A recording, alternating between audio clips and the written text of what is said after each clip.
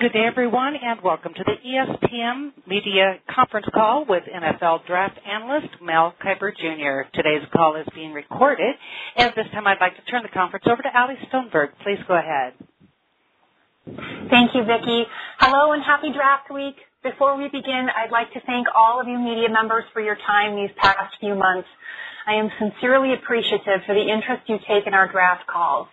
And as always, we're striving for efficiency, so please skip those personal greetings and start right away with your question.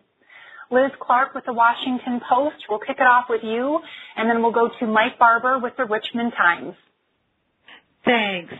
Mel, I'm interested in the Washington Redskins. They obviously have needs on both sides of the ball, whether for starters or depth. So what do you expect will be their priority in the first two rounds, and is that any different from what you think their priority should be in the first two rounds?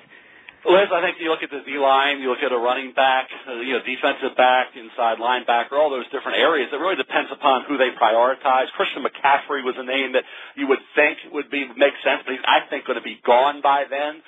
Do they look at Dalvin Cook from Florida State? I think that's a little bit high for him.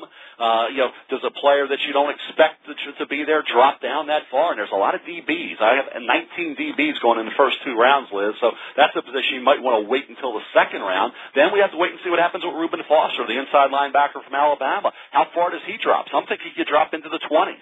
So we'll have to wait and see. Bill Pepper's obviously another, same thing as Foster. How far does he drop? So I think there's going to be some kind of wild cards in this draft, Liz, that could impact a lot of what happens coming up on Thursday night. Mike Barber, and then we'll go to Antoine Staley with Athlon Sports. Guys, I'm looking at Virginia Tech's Gerard Evans surprised a lot of people by declaring. Has he gained any traction here in the process, or is he a long shot? And the University of Virginia has a streak of 33 years of having somebody picked. Taekwon Mizell, their running back, is maybe their only chance this year. Do you see him being selected? Well, I think when you look at Virginia, first of all, you just go to, the offensive line. I think, Smith has a chance. And I think when you look at where he could go, that's Eric Smith. I think he could go 6th, 7th round. Mizell had a good year. He's got some versatility, and he's got a chance, I think, in the NFL today, where the way the game is, to really benefit from that. So I think Smith or Mizell, one of those two gets drafted. I think when you look at Evans, I was surprised he came out. I think another year would have really benefited him. He put up good passing numbers, but he's still a work in progress as a pocket passer. One play he surveys the field, he makes a nice throw. The next he stares down a receiver and throws into tight coverage. The release bothers me a bit. Not as smooth as I would prefer. He's an outstanding runner, but not exactly what you want a quarterback to do is running around. So, when I watched him against Arkansas, Boston College, Notre Dame, and numerous other, teams, you like some of the things you see, but you said he's got to have another year, and he didn't. So I'd say right now, late rounder, priority free agent for Evans. Antoine Staley, and then Norm Wood with the Daily Press. Mel, you look at Christian McCaffrey and where he was at the beginning of the draft process. He was kind of a borderline first-round pick. Now you have him going to Carolina. What has really changed? What has really changed since the beginning of the draft process until now, to this point, where you feel like he's a lock at a top 10 pick? Well, the workout was spectacular. I mean, that's right there when you see numbers like that for a running back. Talk about a guy who ran, 4.48. 37 and a half vertical. I mean, that's enough right there. And you know about his bloodlines and the work ethic and all that. And the versatility, I think, when people really looked at this draft. And then what happens is guys move up that are versatile and have great workouts and have great careers over guys who have some other issues. And we've seen other players have issues and drop, be it medical or durability concerns or off-the-field issues. So that's the reason why McCaffrey, who was viewed as a safe pick, you know what you're getting. He could be a slot receiver, wide receiver. He's going to be your punt returner, kick returner. He's, as Adam Schefter said, a 4-down player, which is accurate. So that's why he's way up there. I mean, he could clearly go in the top 10 of this draft. Whether it's a Carolina, there's going to be other teams interested in him. Nowhere past the middle of the first. So he's red hot. He's really taking advantage of the process. Norm Wood, and then Dan Duggan with NewJersey.com. Hi, Mel. Since the Combine, I think we've seen, by and large, based on some of the projections, stock for former Virginia Tech tight end / wide receiver Bucky Hodges and Isaiah Ford drop just a bit. Where do you kind of see those guys fitting in as far as where they might get picked, and where they could fit in potentially? Well, Ford, you don't have tremendous measurables. I think you look at Ford right now and you say, okay, good size at 6'1", needs to get a little stronger. Speed is always going to be what it is. He's a pretty good athlete, so and he works hard. I think that's going to help him, benefit him at the next level is his work ethic. So I think you get into the day 3, anywhere from the 4th to 6th round area for him. Bucky Hodges, I think 3rd, 4th round for him. He's got tremendous talent. You think about blocking. That's not what he's going to get paid to do. He's going to get paid to catch the football, and he was a little inconsistent. He'll pluck it out of the air, and he'll show nice hands, and he'll make the highlights film grab. And there's other times where it gets into his pads, and he doesn't secure the grab. So I think he needs to be consistent in that. Now, he shows you that he can do it, and he's adept at creating late separation. I like that. To me, route running could be a little more crisp, but he's got body control. I mean, he can take a short pass and turn it into a big gain. He's got talent. I mean, if you get him at the right point in time, it's in the 3rd, 4th round. That's for an athlete of his caliber. And with his size and the advantages he can create in terms of mismatches, at one time he looked like a 1st or 2nd, now he looks like a 3rd or 4th. Dan Duggan, and then Jonah Dillon with the Daily Northwestern.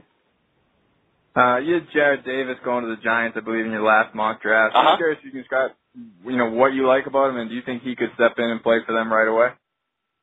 Yeah, he's NFL ready. Jared Davis is a heck of a football player. I think, people now, after he worked out and he ran under 4'6" at 240 pounds and vertical 38.5 inches, that's enough right there for a guy that, he's had some, obviously, injury issues this year. He's still 2nd on the team in tackles. Guy that's productive. And, you talk about, coming back, a couple weeks later after he was hurt with an ankle, he comes back against Georgia and he leads the team with 7 tackles. So this guy's resilient. He's got a great attitude, great character. He's versatile. Yeah, he's a guaranteed first-round pick. Thought that all along. But then, the injury you thought maybe could be a factor, but I think the workout solidified him. The workout made everybody say, hey, the tape, the workout, the character, he's going in the 1st round, and he'd be a heck of a pick for the New York Giants, the Detroit Lions, the Arizona Cardinals, any one of those teams that needs an inside linebacker. Jonah Dillon, and then Bill Rabinowitz with the Columbus Dispatch.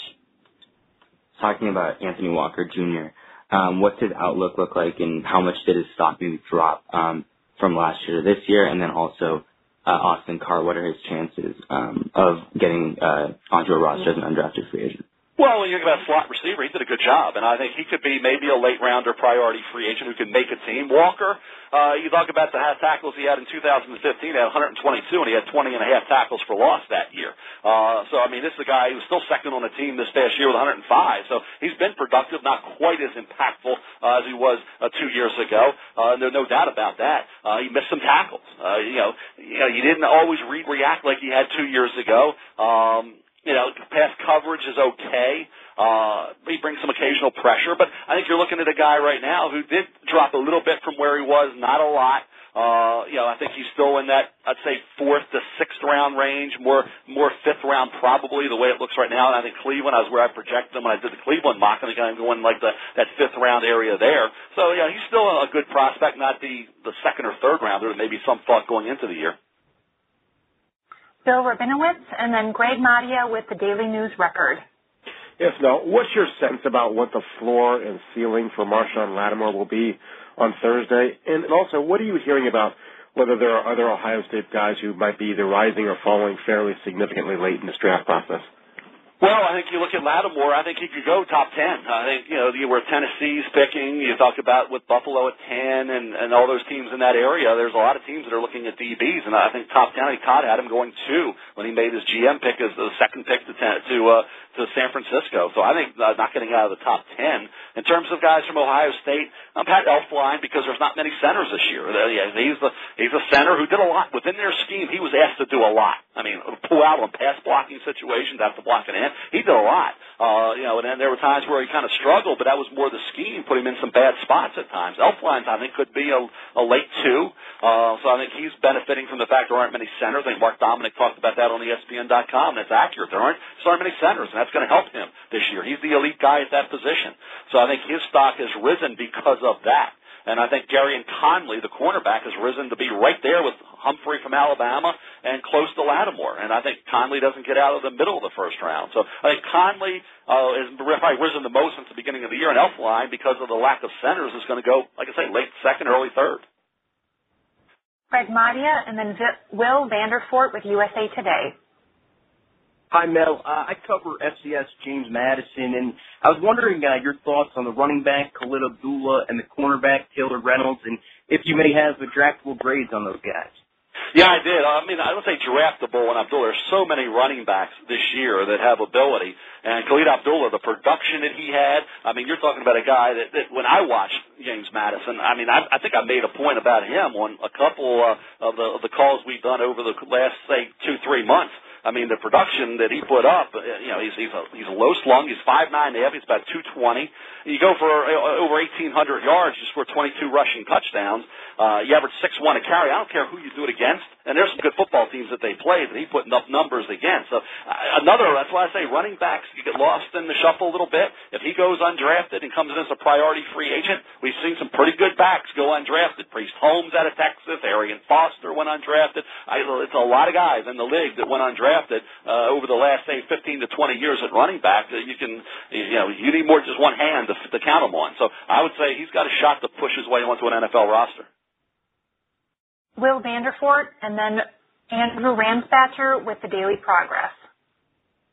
Hey, Mel, just wanted to ask, what's the potential for both Clemson's Deshaun Watson and Mike Williams to possibly go in the first 10 picks? First 10 picks, I'd say Williams is borderline. I mean, he could drop into the middle of the first very easily, but he certainly got a chance to be the first receiver taken with Corey Davis not running with the ankle injury. That's allowed, I think, Williams to maybe be the first receiver taken. I don't think he would have been had Davis been healthy through the process and been able to run.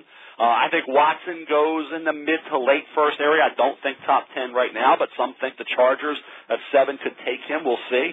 So I would say you could end up with 2, but I would say probably both end up just outside the top 10 with Williams, I think, having the best shot to get in the top 10. We'll go to Andrew with the Daily Progress, followed by Jeff Shudell with the News Herald. Hey, Mel, obviously you mentioned Eric Smith from Virginia. That's a guy that was a starter for 4 years, but was not really talked about too highly in terms of drafted. What has stuck out about him, and you legit see him maybe getting that chance in the 6th or 7th round? Yeah, I think because he's got some versatility and the fact that he's been a veteran, and you look at this league, and if you can wear a lot of hats, you got a shot. And I think that, and same thing with Mizell. I mean, Smoke Mizell has been a guy that was highly touted coming in. He had a good year. So I think when you look at that, I think one of those two ends up getting drafted. And like I said, it's hard to say which one, but I think one of those two is selected late in the draft. And at worst, they're both priority free agents. We'll go to Jeff Shudell, followed by Herbie Topie with the Times-Picayune. Now, which of these quarterbacks has the highest ceiling? Which has the highest ceiling? I'd say Patrick Mahomes probably, just because he can sling it like no other. I mean, he's got a heck of an arm, and he's adept at throwing the deep ball, and he's not afraid to throw the deep ball, and he can move around, very underrated mobility, and he's got no conscience about it. I mean, he's not out there playing in fear. I always say you can't fear interceptions. You can't fear making mistakes. The only way you make big plays is taking some chances down the field, and the dinking and dunking kind of makes you sick, and the way he plays is, I think, kind of invigorating. So I would say the highest, the ceiling would be Mahomes. I think Mahomes has got a chance to be really good. Now, there's some risk there because he's going to have to do something nobody's done coming out of that offense. So, and have success. So we'll see about that. But I think if you're patient with him, if you develop him, and don't force feed him, he could be a starting quarterback that you can have success with down the road. Herbie Topie, followed by Kyle Martin with Raiders.com. And Mel, you mentioned Patrick Mahomes here, and obviously the New Orleans Saints have a dire need on defense. But Sean Payton actually went down to Texas Tech and worked out Patrick Mahomes. How surprising would it be to you if the Saints do use one of those early picks on a guy like Nick Holmes? Wouldn't surprise me at all because this league's all about quarterbacks. You can have all these other positions. Who cares? Who really cares if you don't have a quarterback? Is it going to matter? Is it going to help you win football games? No. You're spinning your wheels if you don't have a quarterback in this league, and why not? I mean, Drew Brees is getting up there in age now. He's one of the oldest quarterbacks, one of the oldest starting quarterbacks in the NFL. So you got to go think about an heir apparent. Drafted a kid a couple years ago, so fairly early. So I think to go back and try to find a guy that could be the heir apparent, Patrick Mahomes has that kind of ability. Plus, it will be great for him because he could sit for a year or so, learn from one of the best ever, and have a chance to be the heir apparent. So for Mahomes, it will be an ideal situation. And you don't worry about other need areas. This is not the only pick in the draft. You know, one of the best drafts in the history of the NFL was the 49ers, and they didn't pick till the end of the second because they had traded down twice. That was the late, great Bill Walsh orchestrated that draft. So, everybody gets all caught up. If you don't take a need, you don't fill a need in the first round. Again, the draft's not over after round one. So taking a quarterback of the future in Mahomes would not be a bad move. Kyle Martin, and then Mark Berman with the Roanoke Times. Mel, in your recent 3-round mock draft, you've got the Raiders drafting Tre'Davious White, Carlos Watkins, and Dante Foreman. Do you see any of them as league ready, or are they more a project type of player? Tre'Davious White stayed for a senior year and really benefited just from the experience and the fact he's also an excellent punt returner, plays the ball well in coverage, good football player. So, and Foreman had a great year at Texas. Now, he's not as versatile. He's not a guy who's going to catch the ball out of the backfield as good as some of the other guys. He's got to improve as a blocker. But as a runner, he had very few peers at college football. He did a great job. We'll go to Mark Berman, followed by James Cratch with the Star-Ledger. Yes, wanted to get your assessment of Terrell Basham from Ohio University, who's grew up in our area. What's your assessment of his play, and what kind of range of round might he go? I think he's an excellent football player. And I think when you look at this year's defensive ends and you look at where he can be down the road, when you watch them, you had to like what you saw. I love his energy, high energy player. Really brings it, very disruptive in the Tennessee game. A lot more disruptive. You forget stats in that game. The stats don't tell you the story. He's sudden. He was a terror off the edge in that game. He could beat you with an inside move as far as coming off the edge, beat the tackle inside. He disrupts passing and running lanes. He closes fast. I think when you look at him, the Troy game was another one where it was impressive. He can play. I think he could end up being, I wouldn't say second round guaranteed, but he's a possibility for the second. I think if we get into the third or fourth round, that's as far as he's going to drop. He's got a lot of ability. He's one of the more unheralded standouts in this draft, I believe. James Cratch, and then Tommy Birch with the Des Moines Register. No, obviously the Jets have a decision to make about Christian Hackenberg, what they want to do at quarterback. How do you feel that the quarterbacks in this year's class compare to, I guess, where Hackenberg was coming out a year ago? In terms of Hackenberg was a big question. You had to recreate what you saw glimpses of as a freshman. He played 2 years after that at Penn State and didn't get it done at the level expected. So, like I said, you had to try to recreate that. It takes time. So Hackenberg, they had to know that when they drafted him. You're not going to get anything in him. We're going to be in a similar situation we were when we drafted him the second year, not knowing what we have, except internally knowing if he has the ability to make progress and improve with the work that they were doing with him. They're the only ones know that. We don't know that. So if they feel he's not making the progress and what they thought on draft day doesn't apply now, you got to go back and try to get one. If they feel he can be a guy down the road that can be a factor, and you feel there's not that much difference, then you don't take one. They have so many needs. They don't have to say we got to get a quarterback. They got a ton of issues.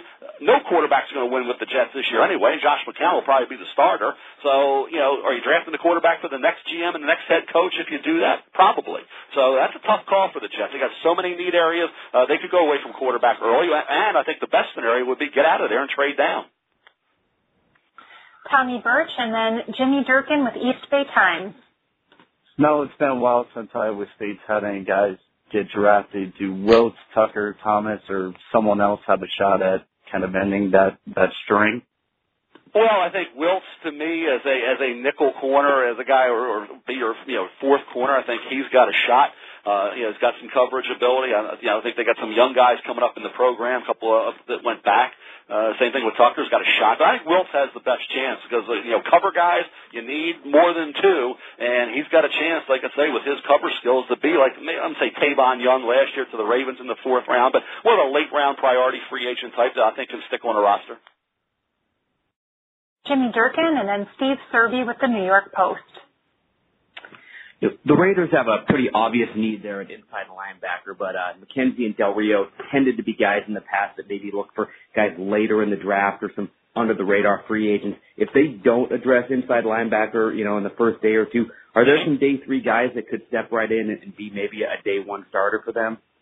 Well, you look at Anthony Walker from Northwestern. He's a guy to keep an eye out on. For Blair Brown from Ohio, had a great year. Tremendously productive, tested well. Go back to the Tennessee and Western Michigan games. You want to see how good a player he can possibly become. Ben Gedeon from Michigan, another guy, had a spectacular year. Against Ohio State, he had 10 tackles, 2 for loss, and a sack.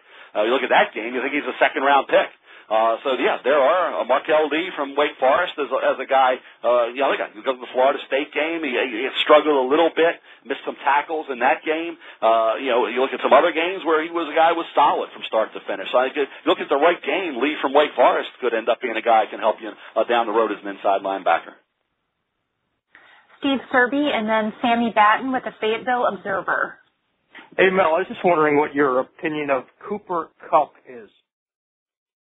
Cooper Kupp's interesting because he's a heck of a player when you watch him with the pads on. Even against Oregon every year he dominated. Level of competition didn't bother him. The Senior Bowl didn't bother him. But he didn't test great, and that's, again, where you got to weigh that. I looked at Jordy Nelson's vertical jump when he came out. Jordy Nelson had a 31 vertical. Cooper Kupp had a 31 vertical. Exactly the same thing. As far as speed goes, Nelson ran 4.51.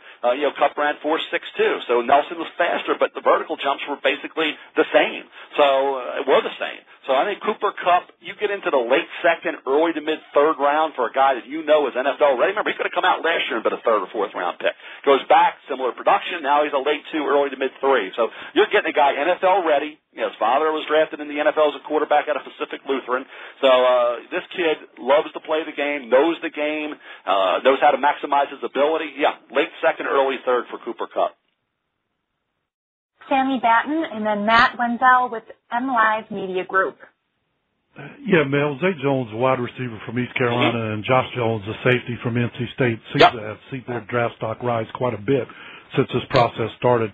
What have kind of been the factors in that rise, and where do you feel those guys might land? Well, you're good football players and you test incredibly well, you're going to go. And Josh Jones played well and tested great. He's going to be a second-round pick at worst. I wouldn't be shocked to see him in the late first, but I think solid second for Josh Jones. Zay Jones, I've said all along, I think he's a borderline first. At worst, a second. Reminds me a little bit of Hines Ward, the way he competes for the football, the way he'll block. He's not a guy that's going to get a ton of separation. He's not going to outrun people after the catch, and pick up tons of yardage after the catch. But he's a gamer. He blocks. He'll shake off a drop and come back and play hard next play. He's a hustler. He loves to play the game. Great bloodlines with his father Robert, former first-round pick of the Cowboys, linebacker out of East Carolina. So I think everything points to those two kids having really good success in the NFL. I would think they're I would say second round if I had to say right now where both of them will go. Matt Wenzel, followed by David Collier with KAMC TV. You've had Jabril Peppers in the first round of all your mock drafts so far. How do you see the news today that he tested positive for a diluted sample? How do you see that impacting his status, his stock, and do you see him still as a first-round guy? Well, he's the guy you have to look at it, and every team's going to evaluate it, and you hear what his side says about what the reason was that happened. You had the same thing from Foster's camp. You got to look at it and evaluate it, and I think they made the point he's never had any issues before. He was projected to be a late one to Dallas at one point. I had him going to Dallas, so it's not like he was projected to be a top 10 pick in the mock drafts in terms of the team-to-player mocks. Like I said, I had him going to Dallas. So, I'd be surprised if he got out of the first round. They're talking about Foster maybe getting into the teens. He was projected to be in the teens. So I'm thinking he can get into the 20s now. We'll see. I guess that team to team, 32 teams in the league. I'm sure there's some teams at the late first round didn't think they'd see him there that may see him still on the board at that point. And then they look at it a lot differently than teams picking in the top 10 would. David Collier and then Cody Stavenhagen with Tulsa World. Yeah, Mel, talking about Patrick Mahomes, why is he going to be the Texas Tech guy that breaks the mold, one? And two, you mentioned the high ceiling for Patrick. How high do you envision him going this week, and can you possibly see him not going in the first round? I think he goes in the first. Could I see him getting out of the first? It would surprise me at this stage of the game. I think the fact that the last Red Raider quarterback there was name called in the draft was in the 7th round, B.J. Simmons in 2004. So, yeah, the system and all that, I get all that. But, hey, Jared Goff went number 1 overall out of the same system. So, yeah, a similar system. So there you go. I mean, now you're talking about the mid-first, late-first round range. Mahomes is the hot guy right now at the quarterback position. Make no mistake about that. Everybody's talking this kid up for obvious reasons, and I'd be really surprised if he didn't go in the first round of the draft. Cody with Tulsa World, followed by Grant Ramey with 247 Sports. Hi, Mel. Just curious if you have been able to get a good idea of what the stock is like for Oklahoma's Charles Walker right now and what he could potentially bring to a team. Tough. That's a tough one. That's it's difficult to evaluate where he stands right now and build any consensus. All I can go by is what you see when you put on tape and you watch the kid, and he flashes early round ability. I mean, you talk about a guy that has had games where he's gone out and I don't want to say taken over the game, but he's had some very good success getting into the backfield, getting sacks, tackles for loss. Obviously, the concussion issue was there. But he's got some explosiveness. Like I say, he generated some plays in the backfield. See some good power when he rushes the passer. I think he has to vary his moves, which they all do. Technically, needs to vary his moves a bit. But, I'd say you get into day 3 for a guy that, like I say, at one point in time looked like an early round pick. For a defensive tackle, has the ability to get into the backfield. He's going to present some value on day 3. Grant Ramey and then David White with DavidWhite.com. Hey, Mel, in terms of the Tennessee players coming out, there's obviously been a lot of attention on Derek Barnett, Alvin Kamara, and Josh Dobbs. I wanted to get your opinion on some of the other guys coming out from Tennessee, Cameron Sutton, Josh Malone, and Jalen Reeves. They've been what is the range for them, and how do you evaluate where they are at this point in the process? Well, Reeves Maben, when you look at him, I mean, he's an interesting guy. I mean, he's not a wow factor player who's going to, like I say, just jump out at you. But he does a lot of things very well, and he's got some versatility. He started 4 games this year before he was out for the year with the shoulder. Season opener against Virginia Tech, he had 13 tackles and a couple tackles for loss. So he's not excellent. He's not a guy that jumps out at you in any one area, but he's instinctive. He finds the ball, and Malone really came on. And I think he made himself into, I'd say, a potential, when I look at it right now, I'd say a potential 3rd or 4th round pick. I mean, he's got ability, and he was a guy that certainly got in sync with Dobbs and had a really good year. I would say he came out of nowhere, but I think when you look at the wide receivers in this draft, Malone probably helped himself as much as anybody. Averaged almost 20 yards a catch. This is a guy that going into the year wasn't really on the radar to be in any more than a late round possibility at best. And if you go back to the Alabama-Nebraska game, you got to like the way he tracked the ball over his shoulder. He became a much better and much more effective big play threat this year, and he showed some suddenness out of his break. So I would think Malone, 3rd round, I think has a distinct possibility he goes that high. David White and then Andrew Wild with the Daily Californian. Hey, Mel. What round do you see Zach Cunningham going? What team? And what do you like about him? And what about Jay Cutler's future after the draft? Well, in terms of Zach Cunningham, you love the length. John Gruden made that point when we were down meeting with John last week. Tall, rangy, 6'3.5" inside linebackers with long arms are tough for quarterbacks to deal with. His production was outstanding. He gets to the football in pretty fast fashion. He's decent in coverage in the short intermediate areas. Where he needs to work is on becoming a more short tackler. The games I saw, I watched him against Tennessee, I watched him against Florida, I watched him against Georgia and several others. Too many missed tackles. And, that's the thing. He doesn't always drive through with the tackle. He doesn't always wrap up. That's something he needs to work on. But he's rangy. He's fast to the football. And he's an every down player. So I think you get into the 2nd round, he's going to come off the board. We'll go to Andrew Wild, followed by Jason Butt with The Telegraph. Hi. At his pro day, Davis Webb talked about a bunch of NFL guys telling him he's a first-round talent. Obviously, that's just talk, but what chance do you give him of going in the first round or the first 45 picks? You hear a lot of positive commentary coming from various people. I didn't see it. I mean, I was calling these bubble screens and Cal's offense, but he's got the size. Obviously, put up big numbers when you talk about 2 different schools. He's got a nice arm. He can make any throw. pretty good, very good mechanics. He can move the pocket when needed, but his decision making at times is questionable. Too many throws into tight coverage, too many throws downfield where he didn't see the safety in close proximity, or he just didn't care about throwing it in there. Ball placement, accuracy wasn't what you wanted to be. He missed some open receivers. Even in the Senior Bowl when he got the award for offensive player, he missed a wide open receiver. So I gave him a 4th round grade. Some think he could be a 2nd round pick. We'll see. Jason Butt and then Charlie Potter with 247 Sports.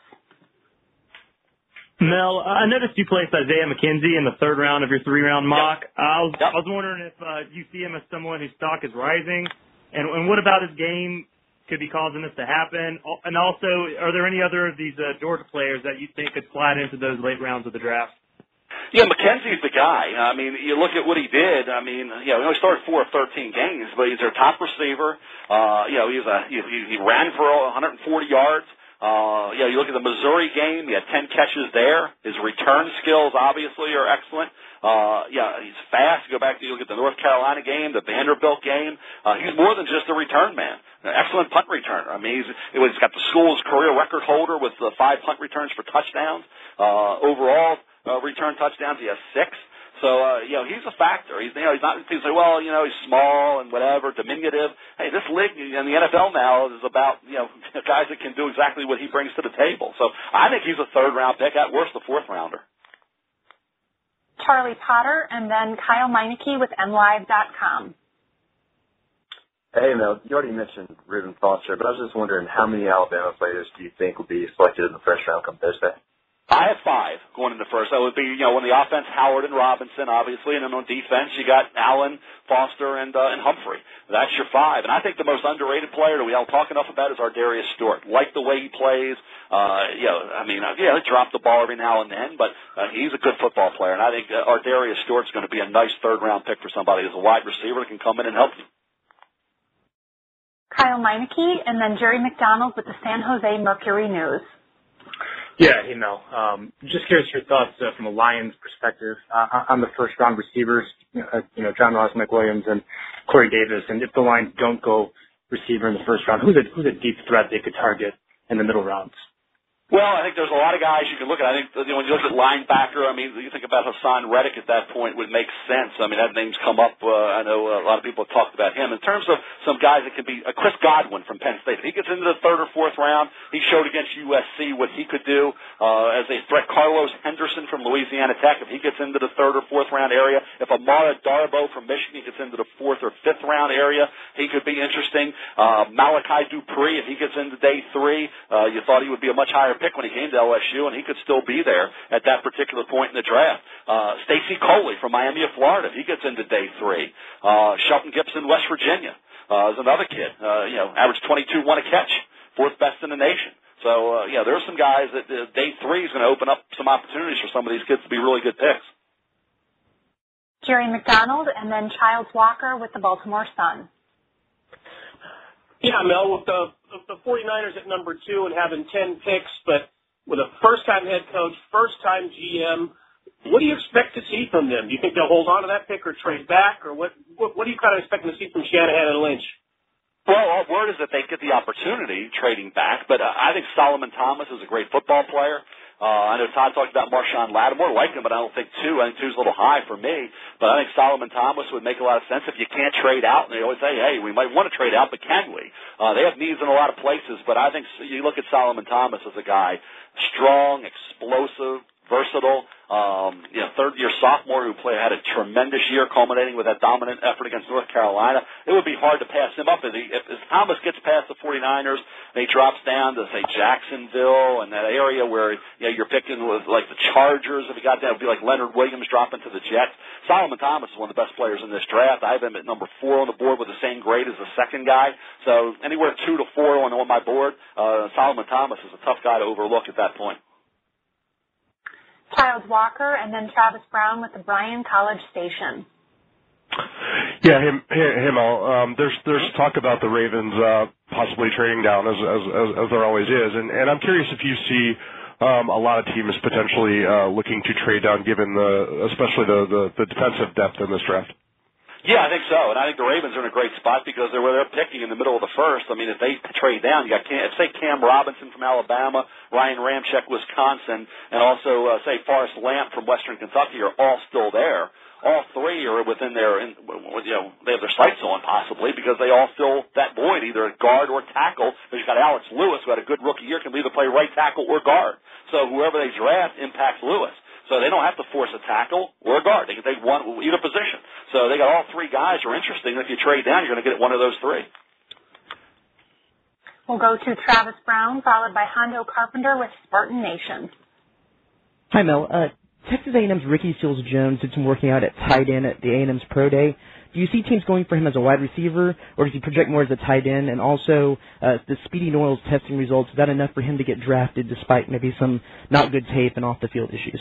Yeah, I mean, a 43.5 vertical for Noyle and 11.1 broad jump, and I mean, we saw glimpses of NFL ability. I mean, these guys flash talent. Whenever they were at full strength and out there playing on the football field, so you have no question that on day three, that's going to get your attention. Ricky Seals-Jones is 6'4.5". He's 245 pounds with really long arms and really good speed. Obviously not as athletic as some of the other guys in terms of that vertical at 28 inches, but with his matchup advantage with that size, I think if you can, like I say, and maybe move tight end for him, is in the cards. Both those guys are somebody that you would think about on day three, probably mid to late day three.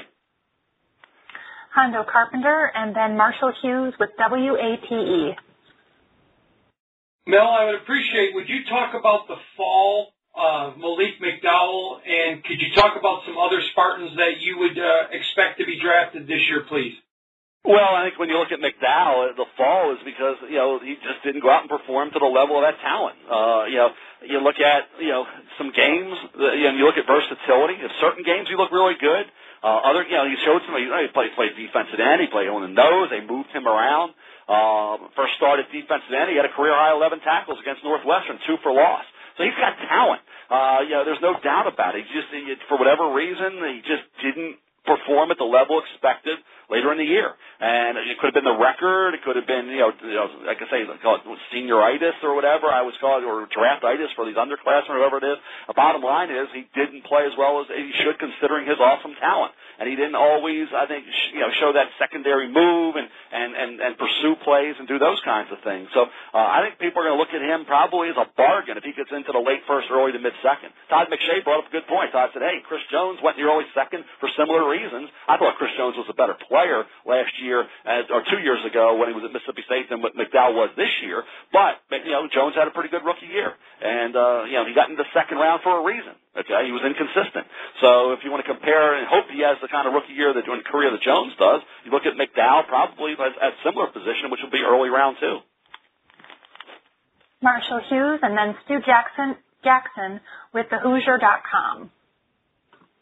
Hey, Mel, I'm looking at Derek Barnett and Josh Dobbs. First with Barnett, you look at his numbers against SEC teams, a little bit better production than those of Myles Garrett. What separates those two players with Garrett projected number 1, Barnett possibly later in the first round, and then with Dobbs, where do you see him landing? Do you think his stock's improved even since the end of last season?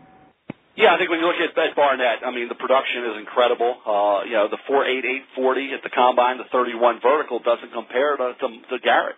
Garrett, you think about a 4.64 with a 33 reps and a 41 vertical. Barnett, doesn't compare. You think about, where he will be in the NFL. Is he going to be the next Terrell Suggs, who only ran in the 4.8 range? We'll see. I mean, that's what you're hoping if you draft Derek Barnett, that he can overcome not having great measurables to continue what he did in college and translate it to the NFL. In terms of Dobbs, it's been red hot late because he's interviewed tremendously well, as you knew he would. He had some games where he brought his team back. He shakes off the first half issues and plays really good in the second half of some games. He's got a live arm. He's got the mobility.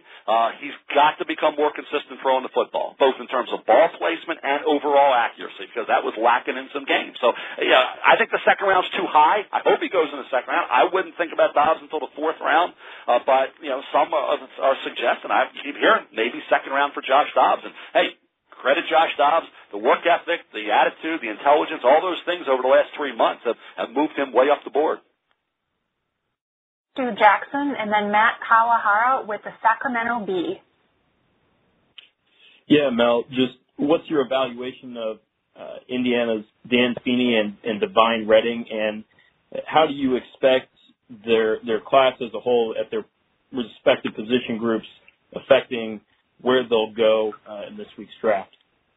Well, in terms of Redding, I mean, the production, over 1,000 yards. I mean, it's a focal point in the passing game as well. He had, 27 catches. Previous 2 years combined, he only had 13. So, and I looked at the Ohio State game. His stats weren't great against Ohio State, but he did some things in that game that made you, stand up and take notice of what he was able to do. He ran with conviction between the tackles, get the hole with a good burst, showed cutback ability. Ball security was an issue in 2 games I saw. He's kind of one of those guys. He lacks the size to be an effective power back. He lacks the speed to be a consistent threat to the perimeter. But he's got a chance. I think as a late-rounder, priority free agent, I think he has a chance to make the team. And Feeney, going to be a guard in the NFL, obviously. Like a lot of what I saw on tape with him, I gave him a second- or third-round grade. We'll go to Matt with the Sacramento Bee, followed by Aldo Amato with the Daily News Journal. Hi, Mel. The Oakland Raiders have a couple of highly paid corners, but I was wondering if you see anybody who could maybe slide in for them right away as a nickel corner and maybe provide some depth there. And also, I wanted to ask if you could maybe just briefly look back a couple years to 2014 when they used their top 2 picks on Khalil Mack and Derek Carr, who have obviously become instrumental for them. If I could just ask you if you could recall your immediate reaction to those 2 picks and whether there was a sense at the time that they could help turn around an NFL franchise so quickly. Yeah, there were. I mean, I had a high grade on both of them and liked them both. So, you always predict things. Sometimes you're wrong. Sometimes you're right. In this case, I was right about Carr and right about Mack. Mack was a gimme. I mean, it was a guarantee. You knew he was going to be great. Carr had a lot of critics, and I wasn't one of them. So I feel good about that. I've missed on some quarterbacks. I've hit on a lot of quarterbacks. So I hit on Carr because the character, the work ethic, the way he threw the football, the way he could move around, which was underrated, I thought.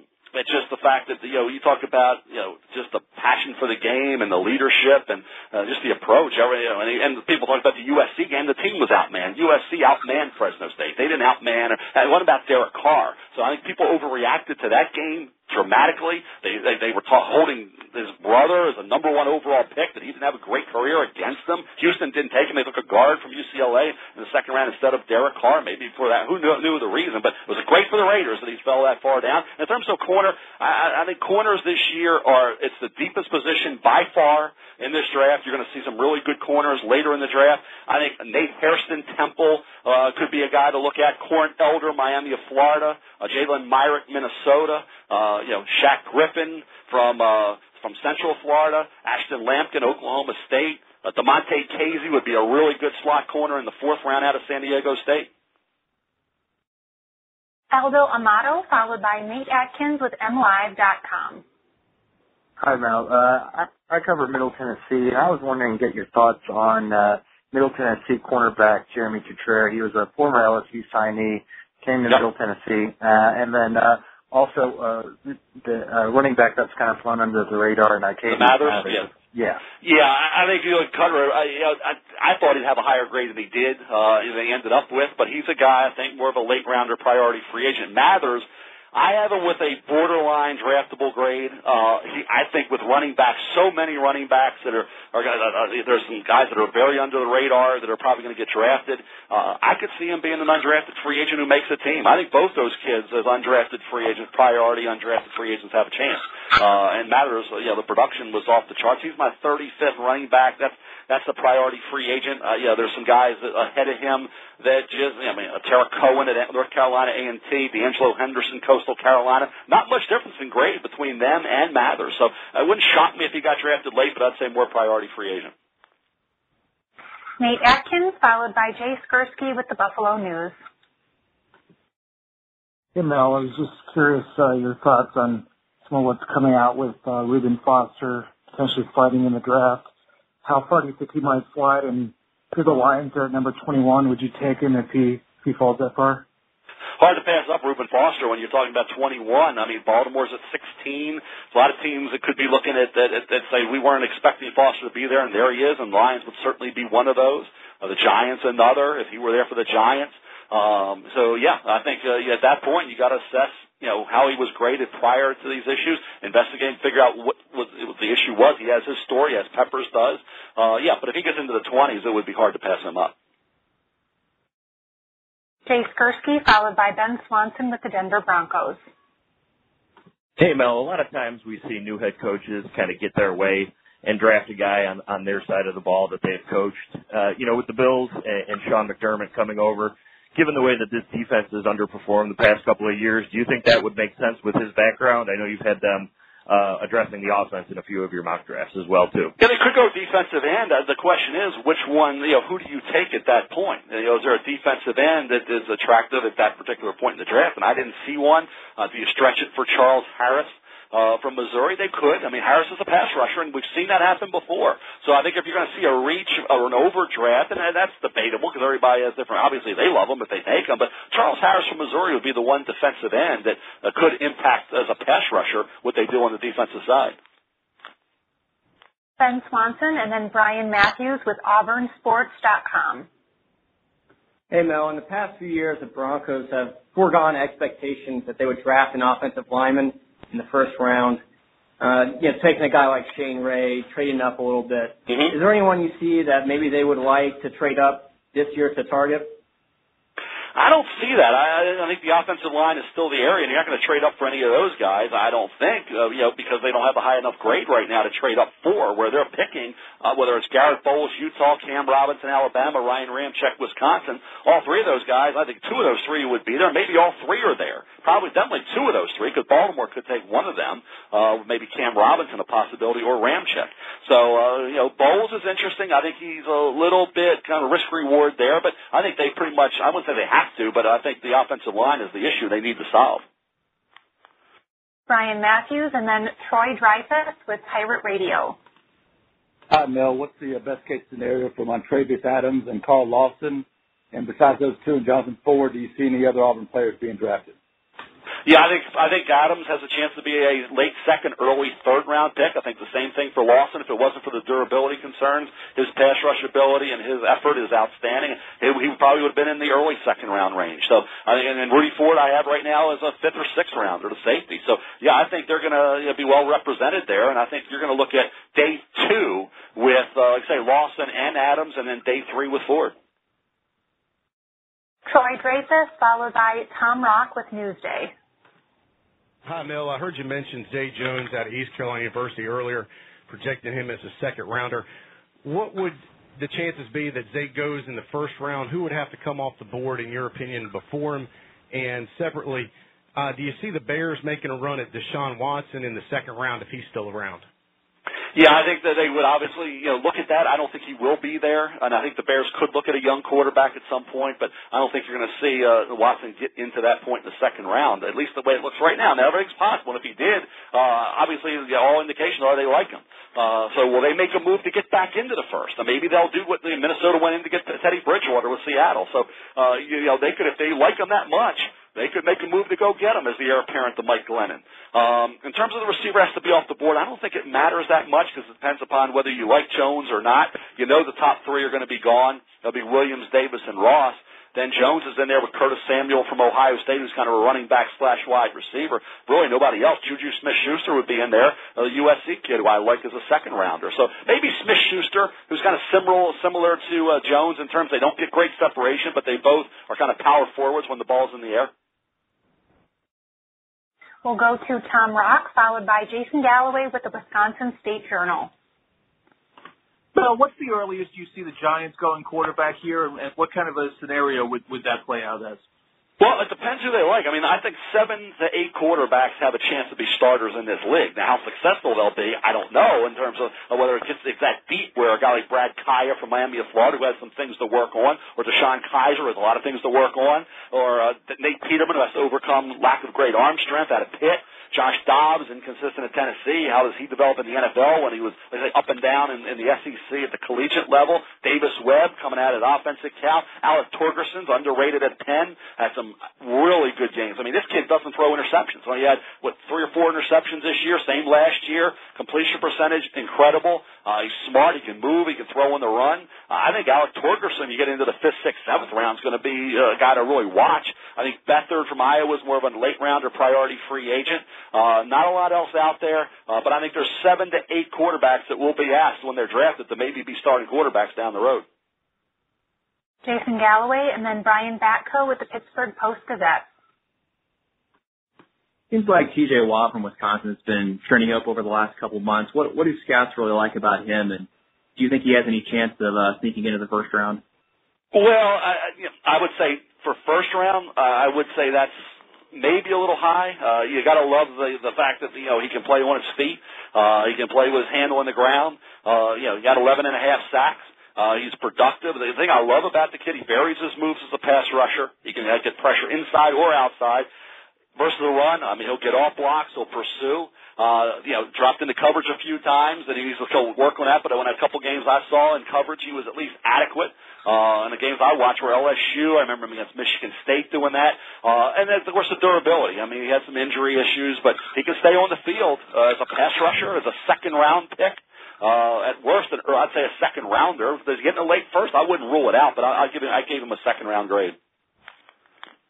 Brian Batko, and then Nathan Summers with the Daily Reflector. What do you think about the two Pitt offensive linemen to project them as day two guys, and what are the chances a team takes a chance on Juan Price given his production despite the perceived physical limitations there?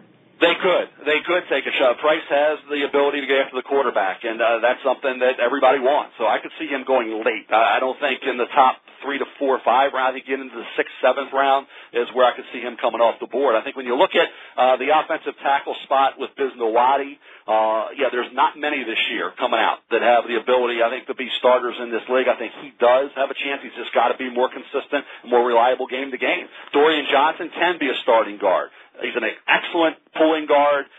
He can hit targets on the second level. He sustains pretty well. He's got to get more consistent, as a pass blocker. But I think you look at him as a guy that could be in the 3rd to 5th round range. So I think Bisnowadi more of a 5th to 6th rounder. But will benefit him, though, as there's just not many tackles this year who team's going to have a decent grade on. Nathan Summers, and then Bob Laguerre with the Daily Herald. Mel, one other one on Zay Jones at East Carolina. You talked about where he could possibly go and what some of his upside potential is. What will be some of his biggest challenges in terms of sustaining success, and what do you see maybe as his long-term upside? Well, the work ethic's going to be a benefit. He's got to keep working on the suddenness and the burst out of his break, the gain separation. In college, it wasn't a lot of that. At the Senior Bowl, he made the catches, but it wasn't a lot of separation. So in the NFL, can he open up enough of a window for the quarterback to throw into? You don't want to have contested throw after contested throw. You got to get some separation, and that's the only thing I think he can work on is that burst out of his break at the pro level. Next, we'll go to Bob Laguerre, followed by Trevor Groves with CUTigers.com. I'm sorry, Allie. Bob is no longer online. Okay, we'll go to Trevor Groves with CUTigers.com. Hey, Mel. Greetings from a fellow Baltimore native. There you go. I cover Clemson. I think I cover Clemson. I think a lot of Tigers fans would like to get your take on Jordan Leggett. 2-time Mackey finalist, had countless big plays and big games, including Louisville, Florida State, and Alabama games last season. Went over 100 yards twice in his career. Not even Dwayne Allen did that at Clemson. Why is he rated so low? Is it his measurables, or is it his blocking, or is it just that this draft is so loaded with tight ends with Howard and Njoku and Ingram? I don't think he's rated that low. I think there's going to be mixed opinion on Leggett, but at 6'5.5", nearly 260 pounds, he's got decent arm length, huge hands. He's athletic, really athletic, and he had some, as you say, some big catches. Made 112 career receptions, 18 career touchdowns. This past year he came on, national championship game. He had an outstanding game against Alabama, 17-yard catch in the red zone, helped up the winning touchdown. So all these things are working in his favor. He's just a guy, I think, he's just got to show a little bit more, I'd say, suddenness at times. Route running there was basic.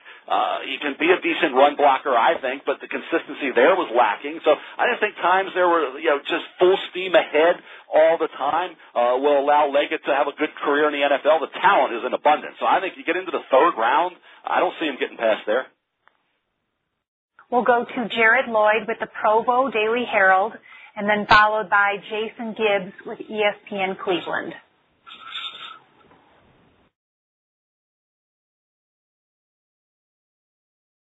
Jared, if you're on, go ahead with your question. Hey, Mel. Sorry about that. Wasn't ready. Sure. Just wanted to ask about a couple of the BYU guys out here. Jamal Williams is probably the most likely to get drafted, but wondering if you believe any of the other BYU guys are going to be drafted this year. He's the main one. I mean, as far as Jamal Williams, the way he runs with he's downhill, hard charging runner. School's all-time career rushing leaders, almost 4,000 yards. Runs with power. He's a one-cut guy. I mean, he is what he is. You know what you're getting. He was used in the passing game his first 2 years, not so much the last two. To me, you look at him in this draft with the running back position being pretty good. I don't think he gets lost in the shuffle. I think certain teams with certain blocking schemes will look at him. I think he goes 4th to 6th round for Jamal Williams. Jason Gibbs, followed by John Crick with the Toronto Sun. Hi, Mel. Quick question for you. Just with everybody talking about what the Browns may or may not do with quarterback position or with Myles Garrett, if there's a knock on Myles Garrett, what exactly is it at number one? Well, the knock would be that he does, vary the pace of his game and his effort. I mean, there were times where he just didn't seem that interested in playing the run or taking a hand or stack and shed. I mean, there were times when he did. So, I mean, he would show you that. Remember, the college game, we've talked about that. Both McShay and I have talked about that a lot. You've got a lot of plays. I talk about that every week during college football. You're playing 90 to 100 plays. You've got to take some plays where you pace yourself. You can't just like a NASCAR race. You can't go, you got to realize it's a long race. You can't just, it's a marathon, not a sprint. So in the NFL, it's a different ball game. He won't have to worry about the stamina, the endurance, and pacing himself. And he wasn't healthy all year. When he was healthy 2 years ago, he had 12.5 sacks and 19.5 tackles for loss and 5 sacks. Myles Garrett's going number one. If he wants it bad enough, with his measurables and his talent and his athleticism, he can be as good as he wants to be. That will determine what Myles Garrett is. Myles Garrett will determine that. John Crick and then D. Orlando Ledbetter with the Atlanta Journal-Constitution. Hey, Mel. Just want to ask you about 4 Canadians, whether you think they might be drafted. Sure. The first offensive tackle, Justin Senior from Mississippi State. I'd say late rounder, free agent.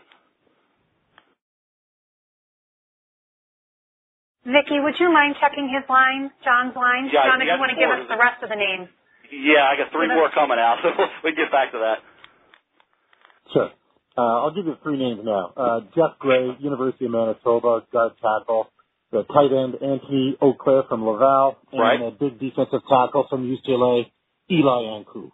The only one, the tight end has a chance maybe late, but I'd say all are probably, for me, the way I graded them out, late rounder priority free agents, and I would shade priority free agent for all of them pretty much. We'll go to D. Orlando Ledbetter. He's no longer on. Okay, Jerry D. Paola with the Pittsburgh Tribune-Review. Quick question about the Pitt guys, James Conner, Nathan Peterman. What do you think their ceilings are as far as the draft is concerned and as far as their NFL careers are concerned, their ceilings? Well, I think Peterman could be like, I've compared him to Trent Green. I've heard Kirk Cousins. I mean, he could be that type of quarterback in the NFL if his arm continues to get stronger. He's got all the other attributes you need. Conner, he runs his best between the tackles. Power, balance, determination. He has an effective spin move, good stiff arm. He's not a guy, he's a burner, but he gets to the perimeter at times. He's not going to make defenders miss. That's the issue. The North Carolina game, he caught the ball well. But he didn't have a lot of catches overall. But I think when you look at what he did, the playability at times was there. He made some. You go back to the games that he played well in. I looked at the North Carolina game, the Virginia Tech game. There were several others that he looked like a third-round pick. So I'd say, based on the running back position, always seeing guys drop down further than they should, I think he ends up being a 5th to 6th round pick. Unfortunately, that is all the time that we have for today. I apologize to those I could not get to. Thank you again, sincerely, for your time and your interest in our draft calls. We'll have this audio replay up later today or early tomorrow. Have a great rest of your week. Thank you.